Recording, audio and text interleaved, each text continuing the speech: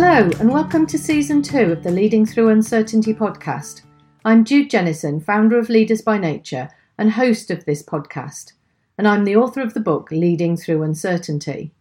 In this series, I'll be delving into each of the chapters of the book and exploring what's the context of uncertainty, what are some of the challenges we face, and what are the habits and leadership behaviours that we need to adopt in order to navigate uncertainty more easily. This week I'm reading chapter 10 called Connection and Support, and it starts as usual with a quote. Moments of deep connection are fleeting. In that instant you feel the vulnerability of being seen, understood and known.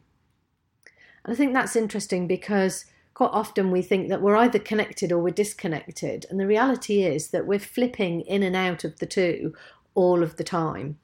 And this chapter starts, as usual, with a story of a group of clients working with the horses. The group and I stood at the gate to the field, and I introduced the horses who were grazing. I turned to Callie and she lifted her head and looked at us.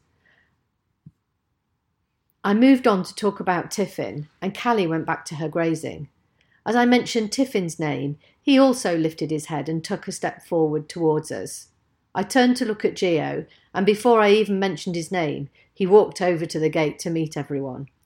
On this particular day, Mr. Blue was in a stable waiting for the vet to come and perform minor surgery on his foot. I explained that he wouldn't be part of the day, but that he might at some point pop his head out of the stable to say hello. At that moment, as if by magic, his face appeared over the stable door.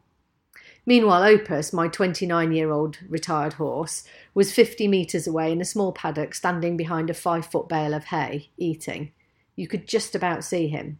The gate to the paddock was open, as Opus has the full run of the yard when I'm on site. It's his privilege as the old man of the herd. As I started to explain about Opus being retired, he looked up and stepped to one side of the hay bale so we could see him. One of the clients gasped, "Does he really know you're talking about him? Have you trained them to do this?" Yes, they know when we're talking about them, and no, I haven't trained them. In fact, it's the opposite. All of my horses are encouraged to be themselves, to be as close as possible to a natural horse, as close as is possible in a domesticated environment. They're encouraged to have an opinion and to assert their right to make it clear. And it sounds incredible, but this is a pattern that plays out repeatedly when introducing clients to the horses.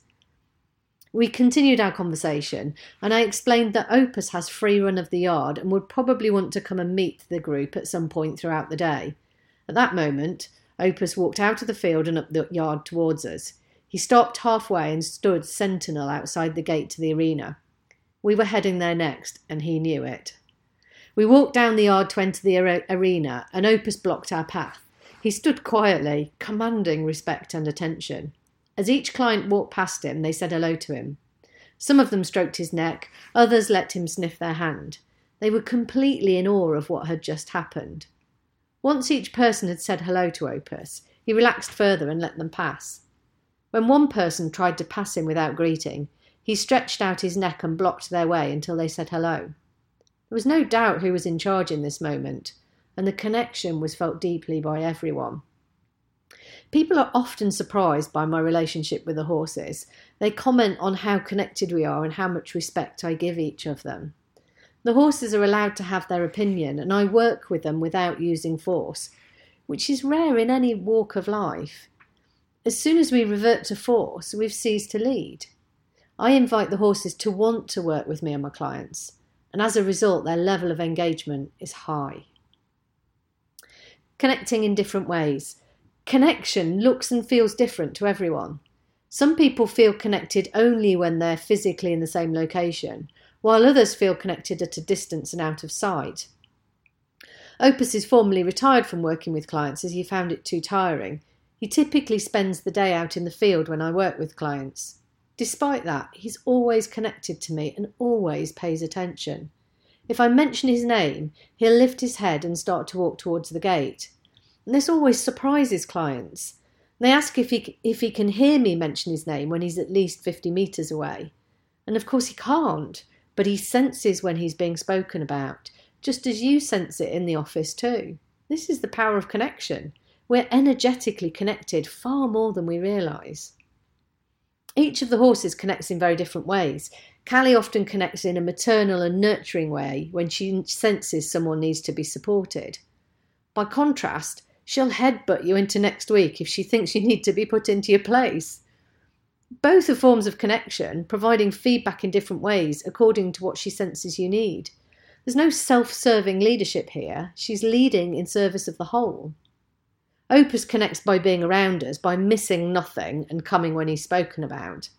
He'll strut down the yard ignoring everyone. Contrary to Callie's way of connecting, he shows no tenderness in these moments. Instead, he commands respect and reverence for his elder wisdom. The connection is no less deep, even if he's not gazing deeply into your eye in a loving way. Every leader has a different way of connecting. When you know what your default pattern is, you can see the impact you have on different people and flex your style according to what's required.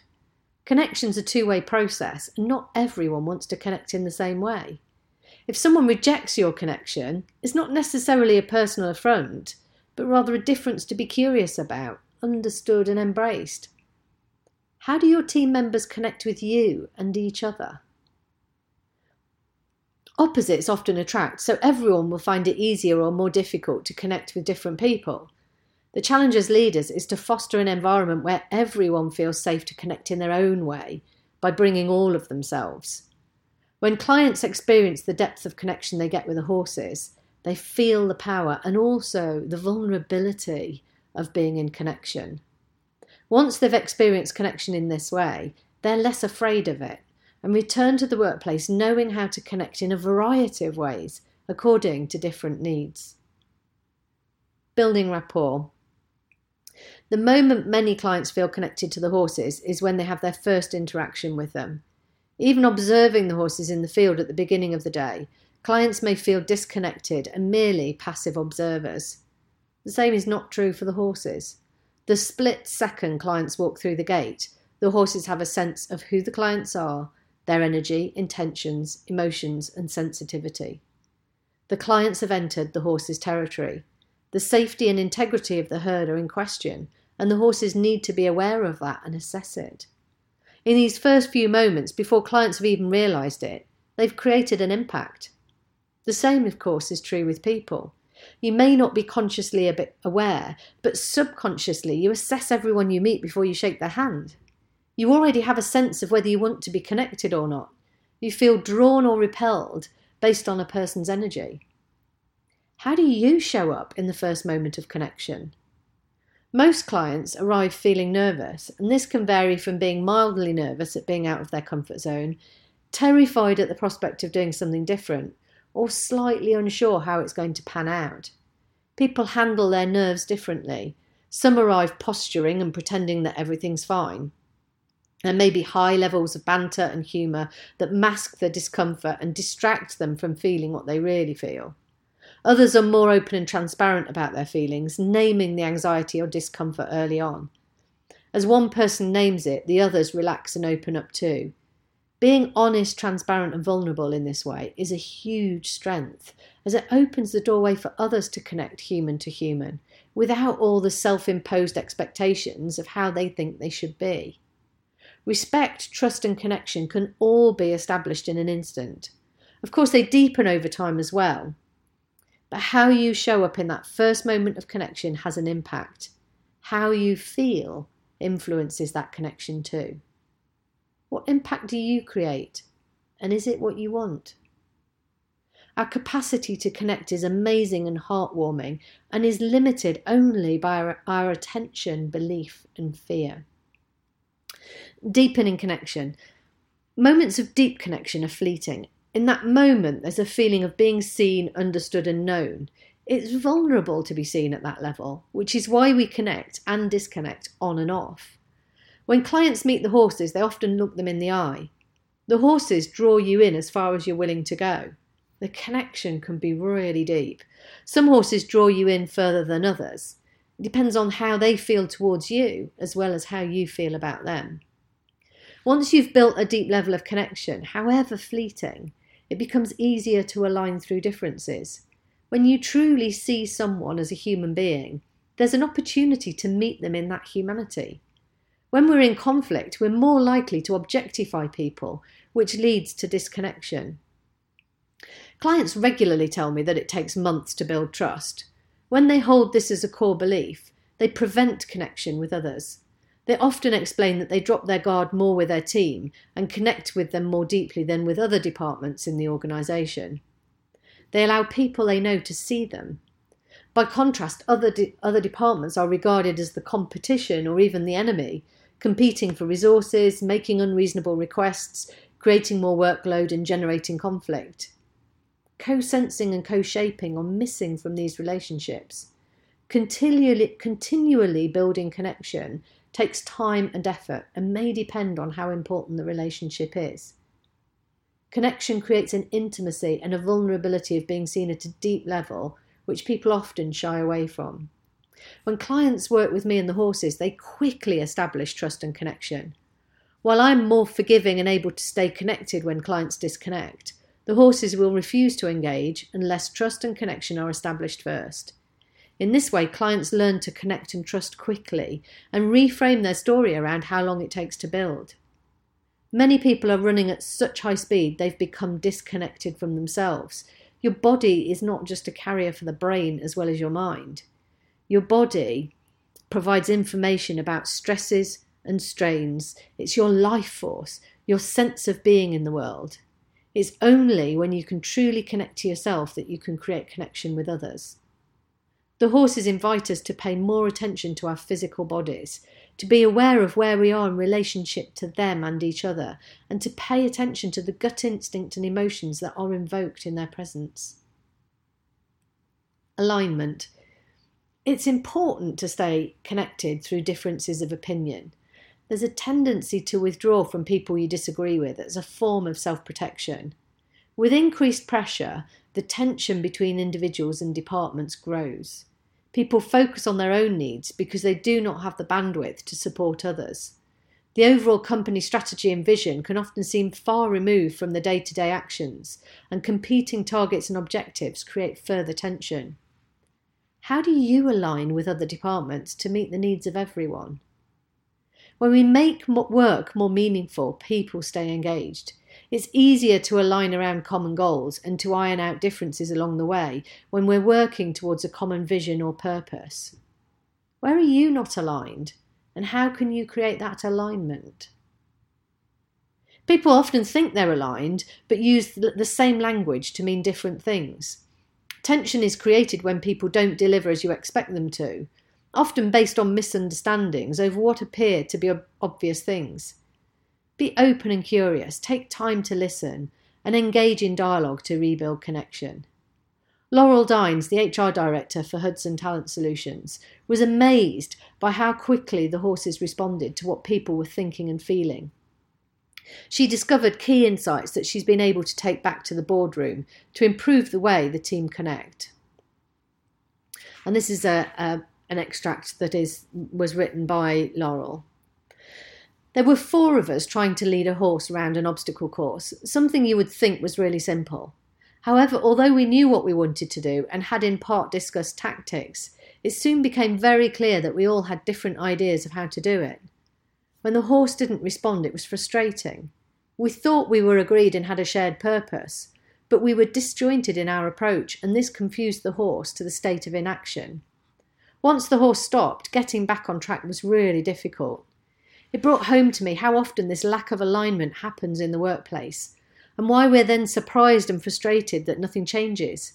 We look for excuses. It's them, not us. But direct feedback from a horse is unavoidable. It's not offensive, it's just fact. And you have to change your approach or nothing happens. I've been on umpteen team building events, but this was different. This beautiful horse is just standing, refusing to move until you get aligned as a team. That feeling when you ask the horse to come with you and they do is magical. It really brought home that this is how we need to work with people in the workplace as well. It's so powerful. When we go at 120 miles per hour, we don't spend enough time building the connection with people. We need to slow down, make time to connect, and build the relationship. Otherwise, everything suffers. Remote connections. Leading virtual teams brings a greater challenge of connection.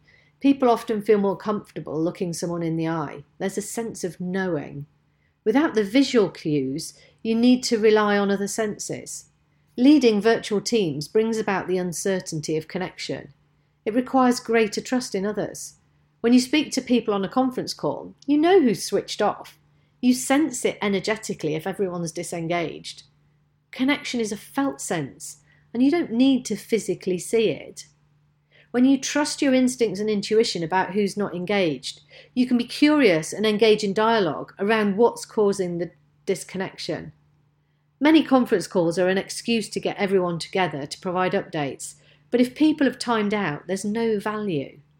We can find new ways to build connection within a team without creating the disconnection of update calls where nobody listens and everyone disconnects. Technology can hinder or support you in this, and how you use it is a leadership choice, moment by moment. What calls are you leading that have no value? How can you encourage remote team working that deepens the connection? Network and community. Our communities look very different today from how they did in the 20th century. Local communities have become global, and we rely on technology to connect us, but human connection is what really creates community. Build your own communities of different people so that you're supported in times of uncertainty, according to what you need in any given moment. These communities can be virtual or local. Find a combination that supports your need for support and connection. Most people have no idea that their colleagues support them. They rarely ask for help because they believe it will lead to them being disrespected. Instead, they struggle on, not knowing how to do something, feeling more and more under pressure to perform and to create results when nothing is certain. There's a need to move from blame, judgment and criticism to a culture of support.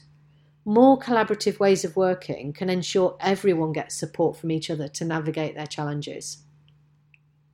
Formal mentoring programs can be enormously helpful, and informal ones can be just as useful. I have numerous informal mentors who I talk to when I get stuck. I rarely need to push through on my own. Just being listened to and sharing your challenge is helpful because you gain clarity by giving voice to the issue. It moves from a jumble in your head to a clear problem that can be worked on, with support from others who are less emotionally charged around the issue. Uncertainty is challenging and uncomfortable, and there are no prizes for being a hero and going it alone. The most common thing I hear CEOs, MDs and executives say is how lonely they are at the top. They feel unsupported, yet they only need to ask for help or advice and look around, and people there are supporting them. Giving voice to a problem can remove the emotional charge from it, as long as it's done in a compassionate way. When you express righteous indignation, you release dopamine into your system, which gives you an initial good feeling. This is an addictive hormone, which means you're likely to repeat the same frustration over and over. Organisations can quickly build up a culture where people complain with no intention of taking responsibility for doing anything about it. This leads to constant negativity. Notice where you're expressing righteous indignation. You have a choice over how you want to respond. You can either ignore the situation, in which case drop the moaning, or decide what action you want to take and find support as you do so. Most people believe they're being criticised by others when in fact they're being supported. In believing they're being criticised, they create the energetic environment for criticism. When you reach out to others for support, they usually want to help. If people are stretched, they might not be able to help every time, but it doesn't mean they're not willing. Everyone's under pressure. Give people a chance to provide support and be mutually supported. Recognise also when they can't and don't take it personally.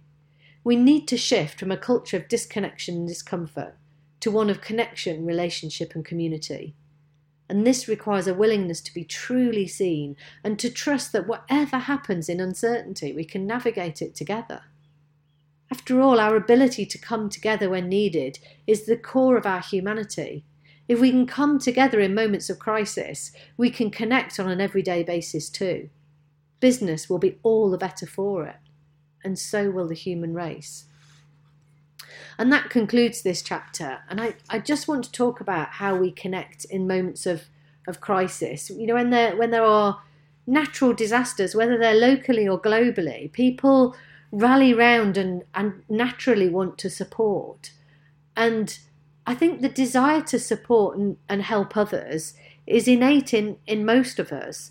And I think it's there on a day-to-day basis as well. It's just that often we don't know how, so we don't. We withdraw the offer of support because we don't want that to be rejected. Because offering support is a vulnerable act as much as asking for it. So have a think about how do you stay connected? How do you really align around something that's very important? Because when there are natural disasters, people do align. Yes, there's also polarization, but there's that sense of coming together that brings people alive and makes people motivated to want to connect and be in community with each other. So I think that's at the heart of what it is to be human. We just need to create it and look for it.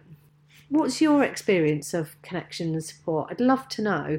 Do get in touch and let me know your thoughts. That's it this week. If you enjoyed listening to this podcast and you'd like to read the full chapter, you can download a copy of it from my website at judejennison.com/podcasts. Or if you'd like to hear real live stories of leaders who've led through uncertainty and how they've overcome their challenges, check out Season 1 of this podcast, episodes 1 to 35, where I interview leaders from a variety of organisations on their experiences. There are some truly inspirational stories from leaders there. I'm Jude Jennison, host of the Leading Through Uncertainty podcast and founder of Leaders by Nature. Keep leading, and I'll come back soon with the next chapter of my book, Leading Through Uncertainty.